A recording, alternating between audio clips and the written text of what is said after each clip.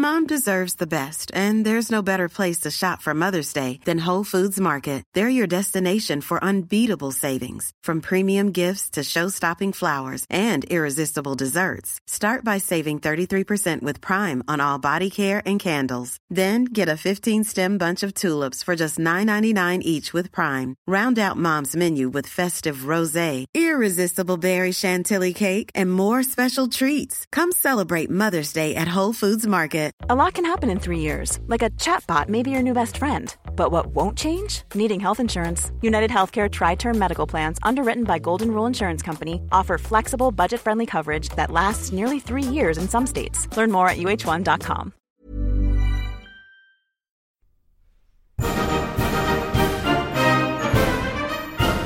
Many years ago, Riley Knight completed a degree in history. This proved to be a bad move, as it was absolutely useless for him. Until now. Here's some half-assed history.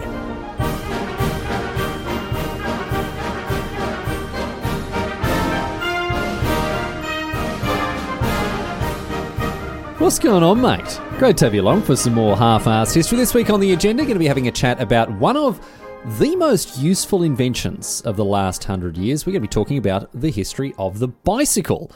I tell you this, I bloody love a bit of a bike ride. Maybe you do too. They're incredible machines. It's quite amazing that it took us as long as it did to get around to inventing them. Obviously, modern bikes, very fancy. They're filled with all sorts of bits and pieces and bells and whistles and, all that stuff that's a bit more complicated. But at the most fundamental level, the bicycle is a very, very simple device. And it took us thousands and thousands of years to go from inventing the wheel to, whacking two of them in a straight line and harnessing just the power of our own bodies to move them, which is a great shame because bikes move, very bloody quick for a relatively small amount of energy. They're a hell of a lot more efficient than running, for example. And they have played a pretty significant role in the way that we travelled, over short to medium, and in some cases long distances as well, as we'll talk about. Anyway, look, bikes are great. I'm not going to hide how much I like them. I'm looking forward to sharing what I learned about the history with you because it's quite interesting. But while learning about the history, one of the things that sort of stood out to me here is it's not very long. Not very long. It's barely 2 centuries. And considering the the technological prerequisites for a proper biker, wheels and metalworking and, basic stuff like sprockets and chains, we probably could have got around to inventing them a lot earlier. But as it is, however, the history of the bicycle, it's not as long as you might have thought. Still full of, plenty of interesting little details. So let's get to it here. Before we begin, thanks to Belgian Bart for suggesting I have a look into bikes. Bart suggests that many bloody topics a week. I'm bound to get around to his at some point. So cheers very much, Belgian Bart, for the suggestion of having a look into bikes here. Anyway, here we go with the history of the bicycle. Get those helmets on, pop your feet into toe clips because we are off. Here we go. We're going all the way back here. We're going all the way back to 1817 when the first proper bicycle-like device was developed. If you want to talk about the first ever bicycle, it's actually kind of tricky. Depends on where you want to draw the line. What is a bicycle? So we're going to sort of get through the different shades of grey here. I mean, we could go back earlier than 1817 if you want to, but from that, earlier than this and things start to get really, really hazy. For instance, in 1792, there was a story about a device with 2 wheels affixed to a wooden frame, right, that you could ride, except its wheels didn't turn from side to side. Like you couldn't steer it. You had to lean by steering. It was basically a frame, like a rigid frame with 2 wheels on it, but it almost certainly didn't exist in any case, so we don't have to worry about that. But you go back even further. You go back to around 1500. Apparently there were some sketches supposedly done by a pupil of Leonardo da Vinci, but there's a lot of doubt as to whether these are genuine or, whatever. So we're going to stick to the steadier footing here. And, broadly speaking, there isn't much in the way of evidence for bicycles or bicycle-like machines until, as I say, 1817. This is the steadier footing I'm talking about. And in 1817, we met a German fella whose name was Karl von Drais, right? Now, just over 200 years ago, as I say, in 1817, Drais invented the first... what are we calling here? So it wasn't really a bike. It was bicycle adjacent, and it's actually still in use today by a certain segment. Very, very popular amongst a certain section of society we'll come to in a sec. It looked like a bike. Certainly it looked like a bike. It had two spoked wheels, one in line with the other, and one of the wheels was turnable. You could steer it with handlebars. This device also had a brake. It could reach speeds of over 13 kilometers, which isn't too bad for a first try, I reckon. If you turn it on its side, it certainly looked like it had a very similar sort of silhouette to a bike, but it was missing something very important that today, almost every single bike ever made has. It was missing pedals and a chain drive and anything like that, because it was propelled in an altogether different way. Now, you remember I just said that it's very popular, it's still in use today amongst a certain section of society. That section of society happens to be small toddlers, because they still cut about today on miniature versions of Dreis's invention. You know them little wooden bikes you see toddlers on? The ones that got no pedals or anything, they just use their legs to push themselves along the ground. Like, I guess what would you call them? Like little Flintstones bikes, I guess. They got no pedals, nothing. You just kind of walk or run with the frame and the wheels between your legs here. Dreis invented an adult-sized version of that, and believe it or not, it became actually quite popular with some people after a while, particularly with wealthy, cool young men who were known at the time as dandies. I don't know how. Like, it's just one of the uncoolest things I think, it's possible to conceive of, riding a giant toddler bike along. But, these blokes are going around, cutting about in their top hats and their gloves, having a great time as they whiz around. But in all seriousness, this invention, it impressed a lot of people. Dreis called it the Laufmaschine, which means running machine, although it ended up with a ton of different names, Velocipede, Dreisiner, hobby horse, or because of all the dandies that rode it, it became known also as a dandy horse. The first one that Dreis displayed to the public weighed 22 kilograms, around twice the weight of a regular hybrid road bike today, and it was made of wood. So, 22 kilograms of wood, it was a hefty, bulky thing. But the most interesting thing about what it was made of, in terms of it being made of wood, is the wheels were also made of wood. They didn't have tires. Tires were decades away. Tires weren't going to be invented till the 1880s. So these wheels were basically like the wheels you'd find on a cart. They were wood, right, covered with a layer of iron.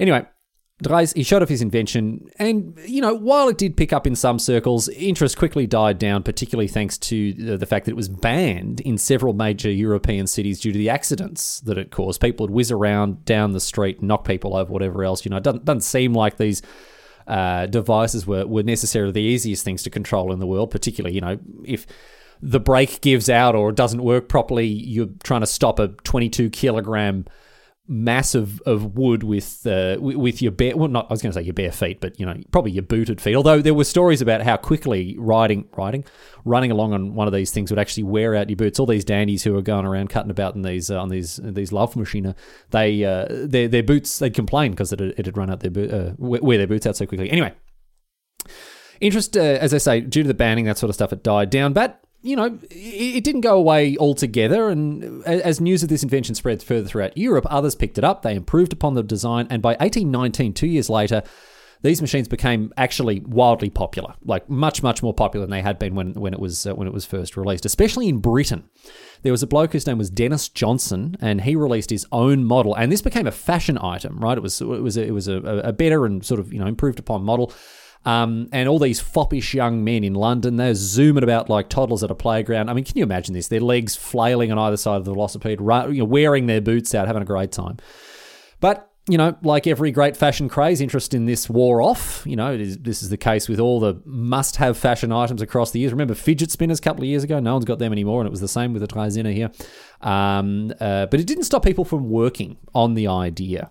Slowly but surely, in the coming decades, there were attempts to improve upon Dreis's design. Between the 1820s, 1840s, people did stuff like added extra wheels, turned them into tricycles or even quadricycles. I don't know. Probably should have looked that one up. But the extra wheels obviously meant you didn't have to balance on them. You could just the sort of hold themselves up. They wouldn't fall over if you weren't holding them up. And interestingly, while we're not quite getting pedals or anything like that, During this period, people attempted to add hand cranks to them, so you didn't have to run along. So imagine trying to steer with one hand, crank with the other, in order to keep the thing going. It wasn't the most practical development that the velocipede saw. But ultimately, these machines, they were heavy, they were unwieldy, they were difficult to get rolling. None of these designs did very well, honestly. They didn't really catch on.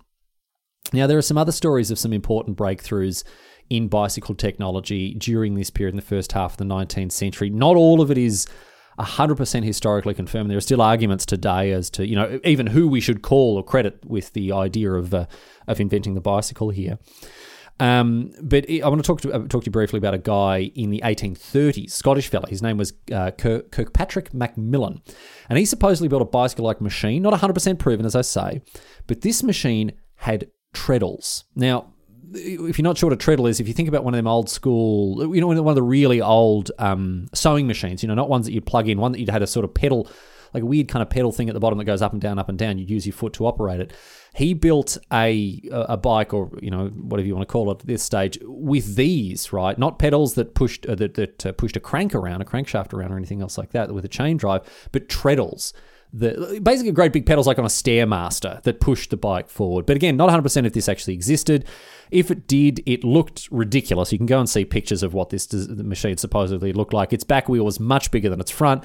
It looked like a two-wheel tractor, honestly, with these silly treadles to move it along. So I'm not 100% sure on that one. But we do know that the earliest confirmed pedal-driven bicycle, it dates back to 1853, and it was created by a different German bloke. This bloke's name was Philipp Moritz Fischer. Now, Fischer, the story goes, he had ridden velocipedes as a youngster. He had been cutting about on Dreiser's machines, right, these Laufmaschine, and he used the design of these earlier velocipedes as a basis, right, as a starting point to invent this bike with pedals. Now, you can still go and see the bike that Fischer invented. It's called the Trettkurbelfahrrad, and it's on display in a museum in his native Schweinfurt. But it never caught on properly for whatever reason. And it wasn't until the 1860s that some very great strides were made in bicycle designs. The first pedalled bike to catch on properly, it wasn't German, it wasn't British, it was in fact French. Although there are still debates to this day as to who was responsible for this invention and the leap forward that was kind of made here with this the first mass-produced pedal bicycle. Could have been a fellow whose name was Pierre Michaud, could have been his son Ernest Michaud, or maybe another fellow altogether whose name was Pierre Lallemand. We're not 100% sure. We don't know. There are still debates that rage to this day as to who exactly was the first person to do this, but we do know that around 1864, someone got a velocipede, like the one that Dreiser made, of fixed cranks with pedals on them to the front wheel. So instead of pushing along the ground, you sat on a seat on the frame and pushed the pedals with your feet, and off you went. You didn't have to run along the ground like a toddler at a playground anymore. Now, other changes were made. The frame went from wood to metal, which made them easier to manufacture, especially en masse. These were mass-produced. And as a result of the changes that were made and the fact that it was, an operation that was well-financed and well marketed, it finally took off, right? Regardless of who invented it, this design of bicycle, and I guess we are now really just calling them bicycles, this was the one that made it. And it was Pierre Michaud, the bloke I said before. He started making them in earnest, right? He was churning out bikes, mass-producing them as people realised how useful they were as a form of personal transport. But if you compared the bikes that Michaud was making back then with the ones you have today, you wouldn't believe how clunky and difficult to ride these things were. They had so many problems.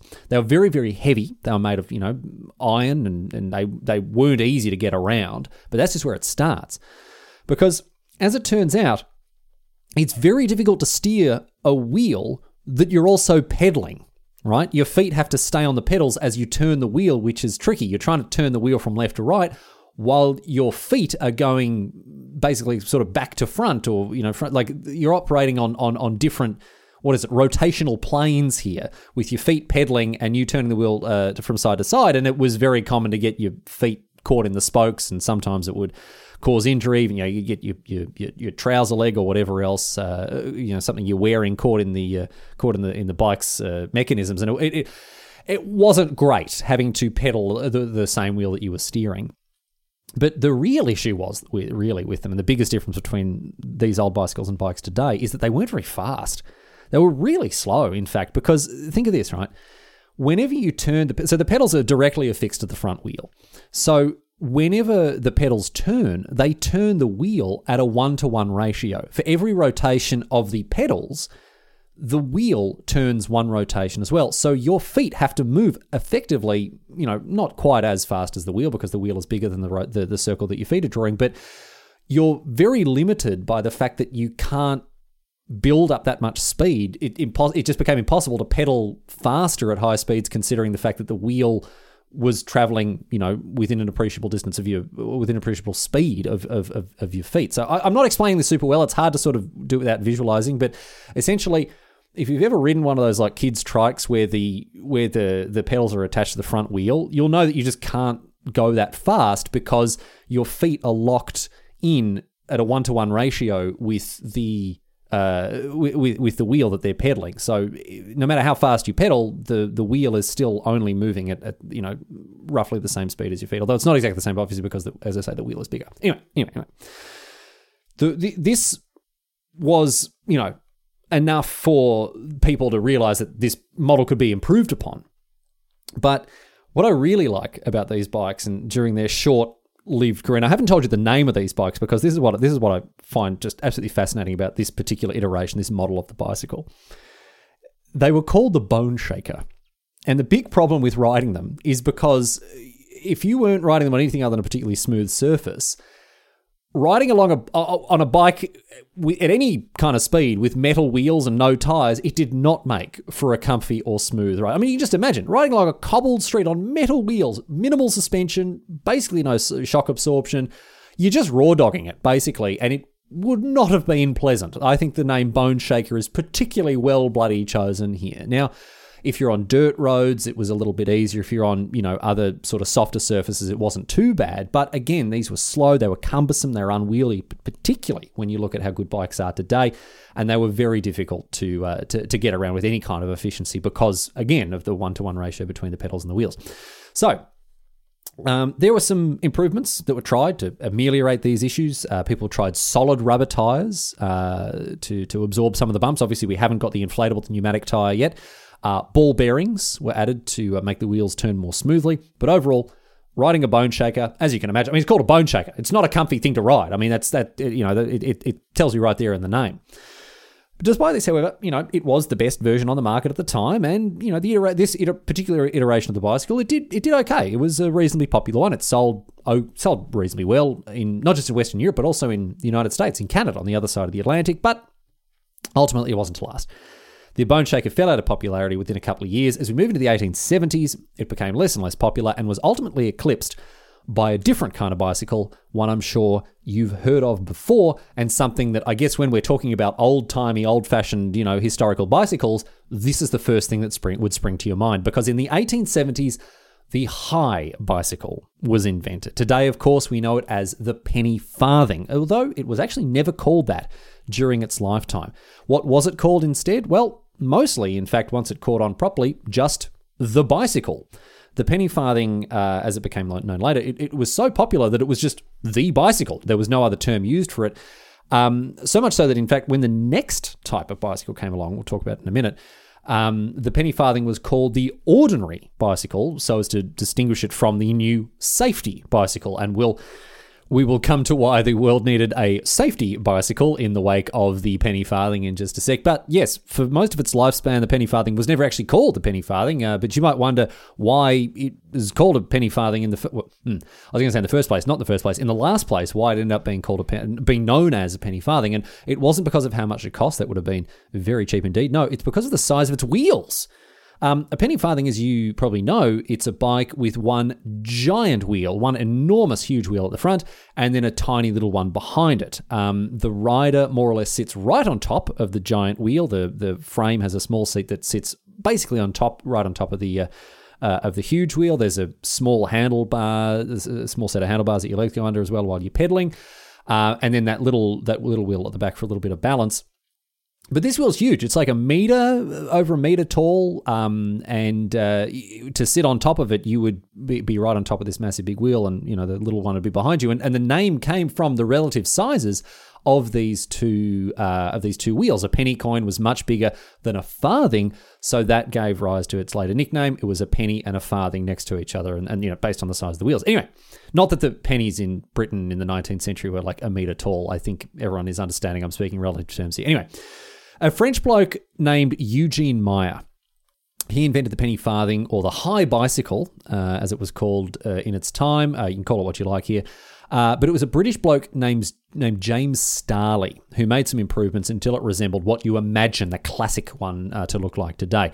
Absolutely enormous front wheel, laughably large, over a metre in height, with a tiny little wheel trailing behind. They are the silliest looking things, but they were actually much more efficient to ride, if you'll believe it, than the bone shakers.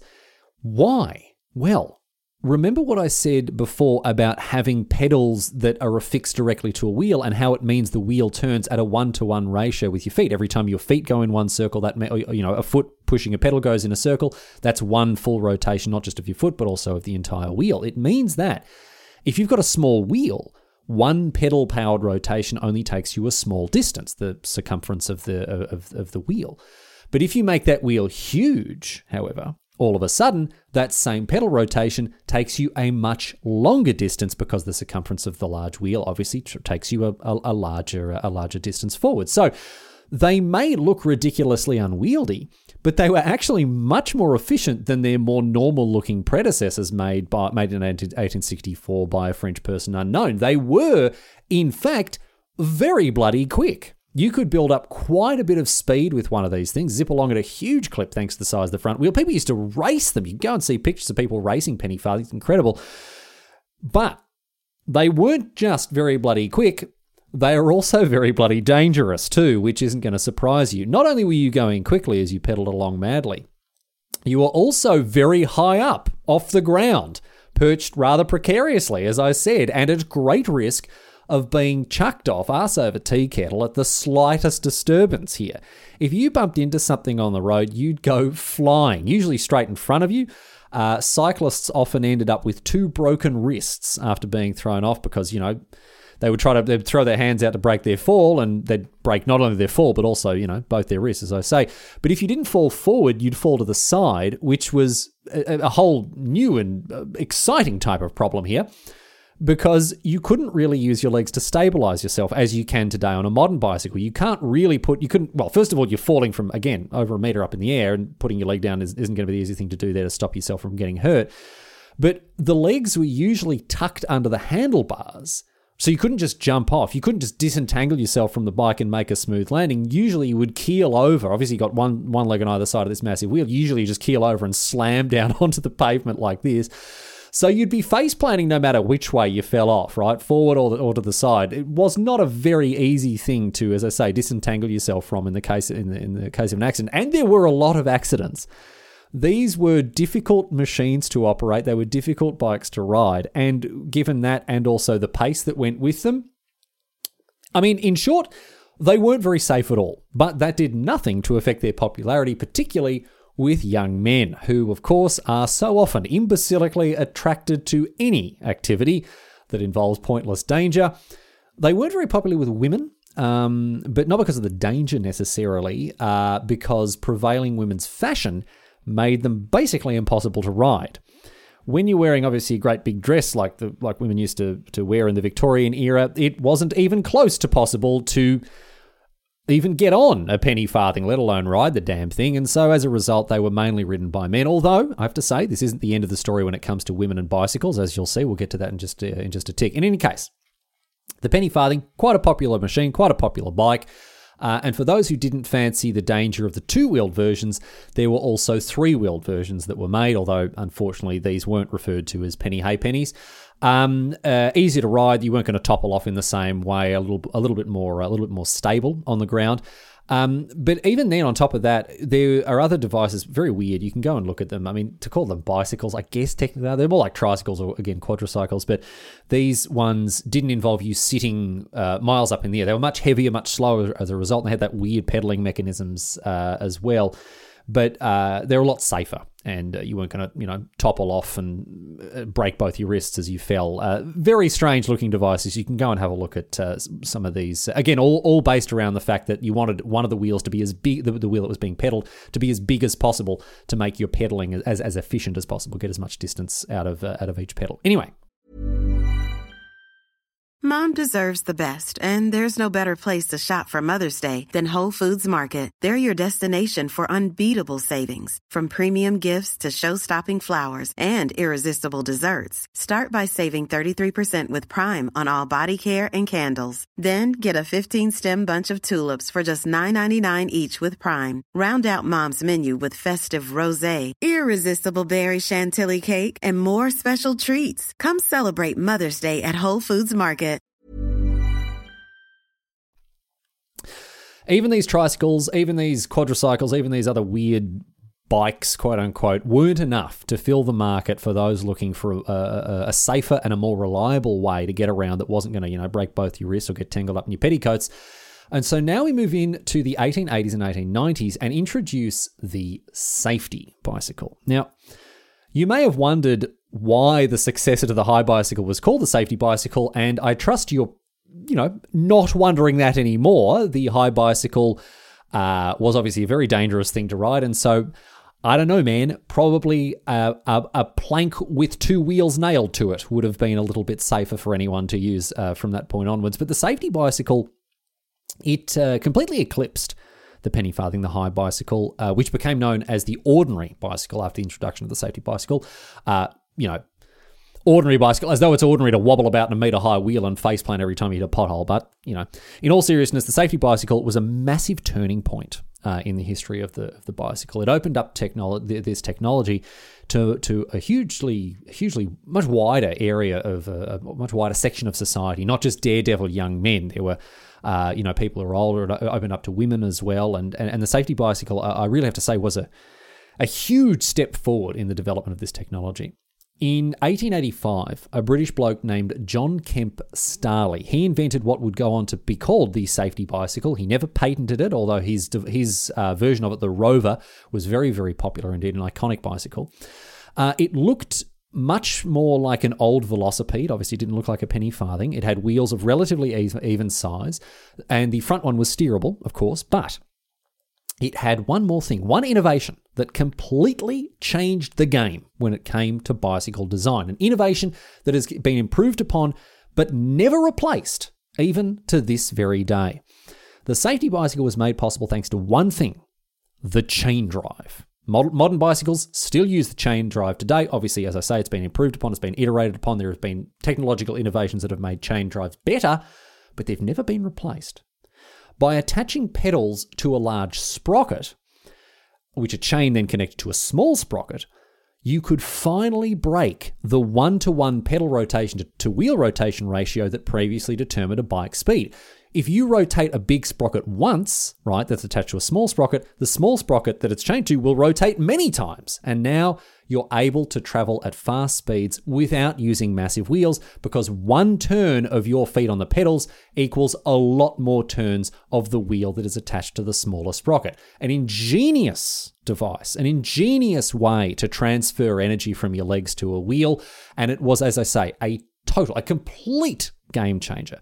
If you go online and look at pictures of early safety bicycles from the 1880s, you'll notice that they are, in broad terms, largely similar to modern bicycles. The fundamentals of the design hasn't changed all that much since the addition to the chain drive in, 130, 140 years. And when it comes to safety, well, now a fall on a bicycle didn't involve toppling over a meter in the air, but the real groundbreaking change that was involved with the chain drive was that you didn't have to pedal the wheel that you were steering. Now your feet aren't getting stuck in the spokes as you turned. You could get around corners without, chewing up your toes in the mechanisms of the bike, because of course the chain drive connects. These pedals are independent of both the wheels, but connected to the back wheel and not the front wheel. No longer are you actually directly pedaling the wheel; it's the chain that's doing the work. And so your feet are being kept clear of the wheels as they turn and steer you left or right or spin around. So this was a huge change. And it was, and what's more, it doesn't stop there, right? Because in 1888, a couple of years after this, John Dunlop invented the pneumatic bicycle tyre. And this meant that your bones no longer had to shake quite so much at every bump and pothole in the road. The pneumatic tyre obviously was another huge step forward, and we still use them today once again in terms of shock absorption and giving you a much smoother, much more comfortable ride on things like cobbled streets or anything that wasn't basically just a dirt road, the only roads that were even remotely smooth for... and even then, they weren't that pleasant to ride on a bone shaker, but the pneumatic tyre obviously changed the game again. So all of these inventions, all of these innovations, all of these bits of new technology, they came together and created the safety bicycle at a normal height off the ground, gear-driven pedaling, better steering, inflated rubber tyres, absolutely brilliant. Bikes became a lot better, a lot safer, a lot more rideable, and all of a sudden, a lot more people are riding them. And a significant proportion of the people riding these new bikes were, in fact, women, with bikes designed specifically with women's fashion in mind. In fact, bicycles had a huge influence on women, their role in society, and the feminist movement more broadly of the late 19th and early 20th centuries. You know, as a whole, bicycles were quite impactful on this this period of social change. Let's talk on a technical level here. Women's bicycles were designed without a straight top tube. A man's bike has a bar that you throw your leg over. It sort of goes between the handlebars and the seat. You know the one that I'm thinking of. Whereas a woman's bike had a step-through frame with a U-shaped top tube, made it much easier to get on a bike while wearing, a big Victorian dress, your petticoats, whatever else like that. I mean, I don't know if they were riding about in ball gowns, but the fact of the matter is, while wearing a dress, these bicycles made it a lot easier to actually, mount the things and also ride about, because there wasn't the top tube, in the way of a dress. So this innovation, this change in the design of bicycles for women, it allowed them to ride bikes, again, as I say, wearing these dresses. And given how generally affordable bikes were, I mean, they weren't widely available to all sections of society, particularly, in the lower classes, the working class. They may have still been out of reach for many people who were at or around the poverty line, but still a much broader section of society was now able to access a form of personal transport, right? And women were given an amount of mobility thanks to the bicycle that they didn't have before. I'm talking about social mobility, I'm talking about literal mobility, just to get out and about under their own steam. They weren't restricted to domesticity, to the house and the home as they had been in the same way for however many years. Now, the bike was a very important tool for women as they sought their social and political freedoms. Now, look, I'm not saying the bike came along and fixed all of the deep-seated historical and structural issues that women face in seeking a voice and a place in society and politics. That battle is still being fought today, so the bike obviously hasn't solved everything. But now, with bicycles becoming safer and more popular, and also designed specifically for women to use, women now had a way to get out and about, and in some cases, see the world. Annie Londonderry, the famous feminist, she became the first woman to ride around the entire world on a bicycle in 1894-95. And more broadly, women would go on bike tours, on adventure holidays with guidebooks and equipment produced specifically for this type of adventurer who wanted to get out and about. And it went further. Specialised clothing was made for female cyclists, dresses with skirts that could be pulled up or even split down the legs and turned into bloomers. And of course, there was endless opposition from men everywhere. Many men huffed and puffed about this being inappropriate and unladylike and shameful. And this was in addition to being opposed to, women taking more control of their lives, where they went, who they went there with, how they got around, how much of the world they were able to see for themselves. All sorts of ridiculous opposition to women riding bikes was put forth, particularly interestingly by doctors who did all the usual nonsense about women's bodies being weak and unable to cope with the strain of exercise, blah, blah, blah. In addition to, I suppose I should warn you at this point, this bit's going to be a little bit more grown up. So if you've got kids listening, maybe just skip forward a minute or two here, because this one, it's going to get a little blue. Victorian doctors, and obviously their stuffy morals, they also claimed that women riding bikes was sexually immoral because, women would use riding a bike to knock one out as they were cutting about. The prevailing attitudes on young women and sex at this time was, of course, all about purity and chastity and all that garbage. And so doctors were worried that women's would be, blasting themselves on the saddle as they rode. It was ridiculous. Not even really a health issue as well that doctors are weighing in on here. It's just a moral issue. But of course, all these male doctors are up in arms about it, as so many men were as well. But that's always the way, isn't it? We men, we've spent most of human history making sure women don't get to do all the fun stuff in life. I'm sorry about that. A lot of us are trying to do better these days, but obviously it's still rubbish. Anyway, long story short, the bike played an important role in offering women some sense of liberation, some sense of social mobility and the capacity to get out and about, throw off the shackles of domesticity, challenge their societal role. And even today, some people still see bikes as a feminist icon. The famous suffragette Susan B. Anthony once said of cycling, she said, "I think it has done more to emancipate women than anything else in the world. I stand and rejoice every time I see a woman ride by on a wheel."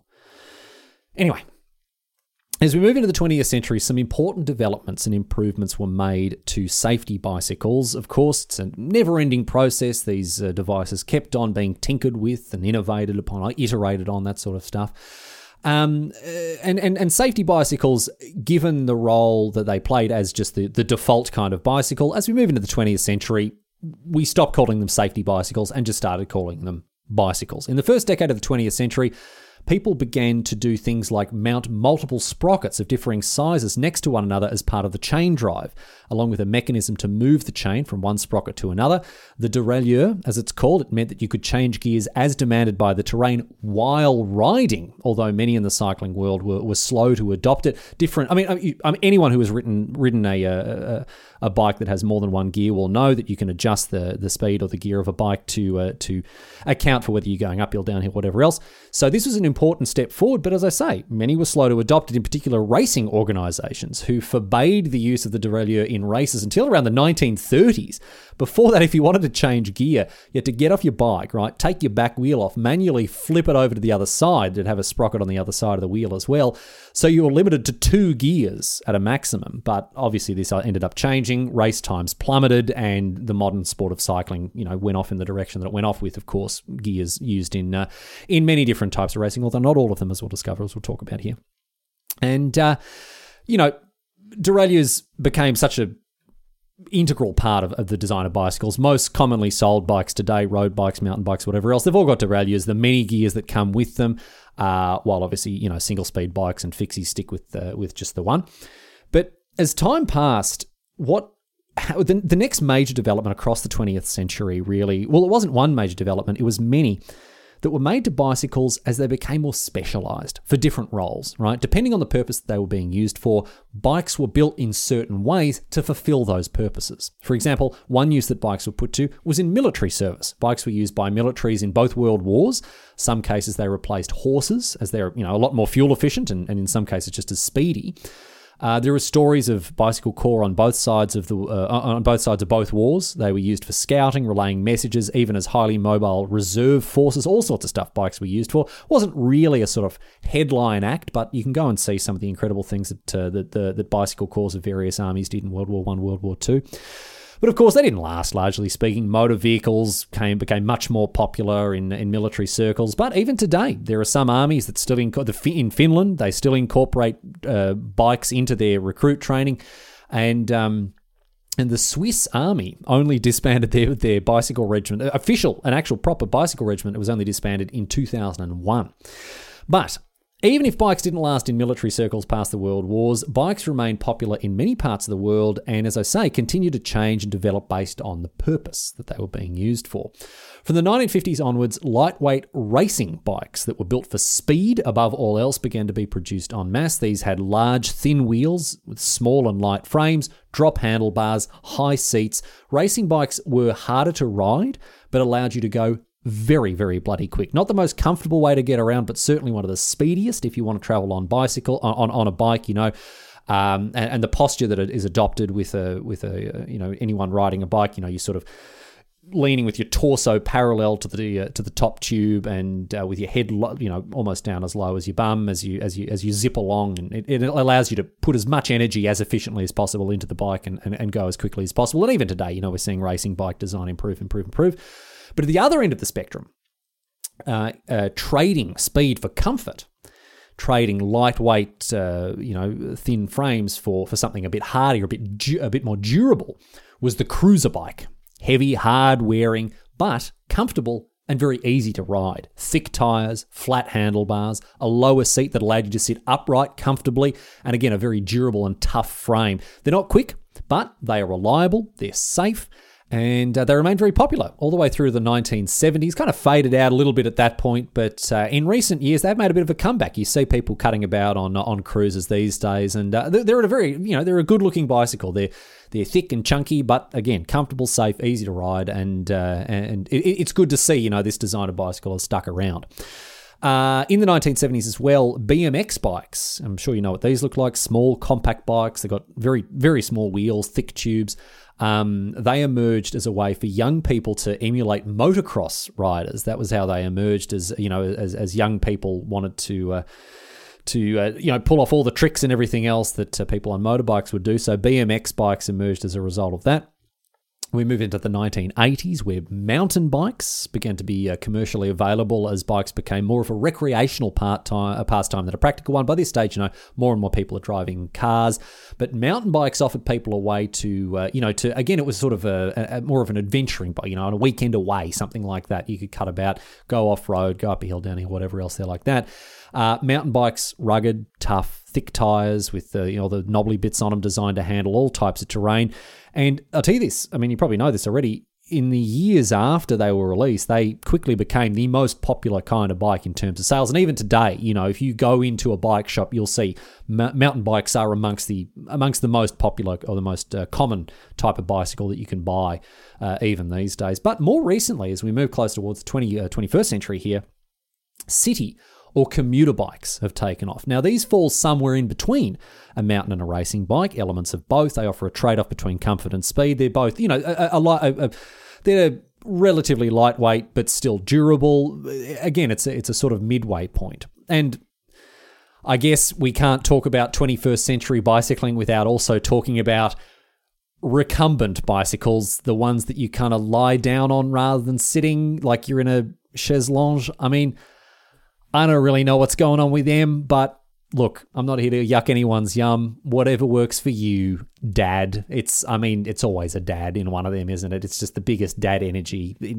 They're there with their socks and their sandals, and they're snapping the barbecue tongs before they use it. It's just the biggest dad energy comes off them things. But hey, again, if that's what works for you, fill your boots. Anyway, all of these bikes that I've mentioned, as we've done this little whirlwind tour of developments in bicycles across the 20th century, all of these bikes, racing bikes, roadsters, BMX, mountain bikes, city bikes, even recumbent bicycles, they all stem from the safety bicycle. And the reason that we don't talk in such greater detail about the changes that were made across the 20th century, even though bikes have changed in to some extent in form and certainly in function, fundamentally, all these fancy things, disc brakes, suspension, carbon fiber frames, all the rest of it, right? All of these are built upon the basic design of the bicycle that hasn't changed all that much at all since the addition of the chain drive back in 1885. Since then, bicycles they've offered us mobility, they've offered us freedom, and they ask very little of us in return. They're simple machines. They require little maintenance, much of which you can learn to do on your own. They're very, very easy things to look after. And the only fuel you need is the stuff that you'd be eating anyway. They really are wonderful devices, and we're very, very lucky to have them. Even in an age of cars and planes and everything else, the humble bicycle, despite taking us so long to getting around to invent, it is still one of the nicest ways to cut about on a sunny afternoon.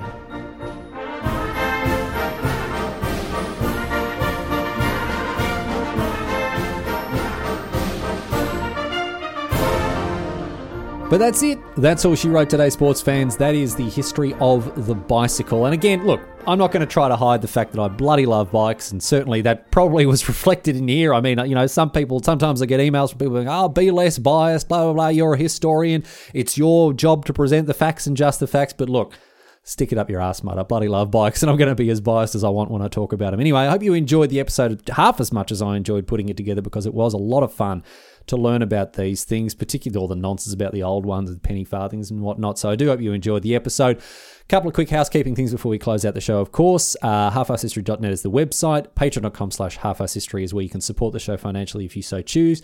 There's a contact form on the website if you want to get in touch with any episode suggestions, or you can join my Discord server, bit.ly/join Riley's Discord. If you scroll down, you'll find an episode or a topic suggestion channel, in addition to a Half-Ass History discussion board if you want to chat with other fans. And a special thank you, of course, goes to not just the people who are supporting me on Patreon week in, week out. Thank you so much to all my exalted Patreons for keeping the show afloat, but also to the people who are out there spreading the good word of Half-Ass History. It is greatly appreciated. Thank you so much to everyone who's trying to get other people on board. Got to get those numbers up, of course. Say it every week. But that's that. I'll see you next week for more Half-Ass History. Until then, leaving you with a question here. Now, I mean, I guess we did a little bit of science chat today, you know, talking about the ratios and the bloody gear chains and whatever else, all that sort of stuff. But, you know, often we like to end the show with a bit of a gag, bit of a joke. But I do want to leave you this question, because this one is an important science-based physics question. I certainly don't know the answer. I would love to know what it is, but obviously I apologize to those of you who stick around for the funny joke at the end of it. But this one, I mean, just an interesting science question, really. And again, if you've got any idea, please let me know, because I would love to know the answer to this question. It comes to us from Guy LexCorp off Reddit, who wants to know, does farting while riding a bicycle provide a measurable additional thrust?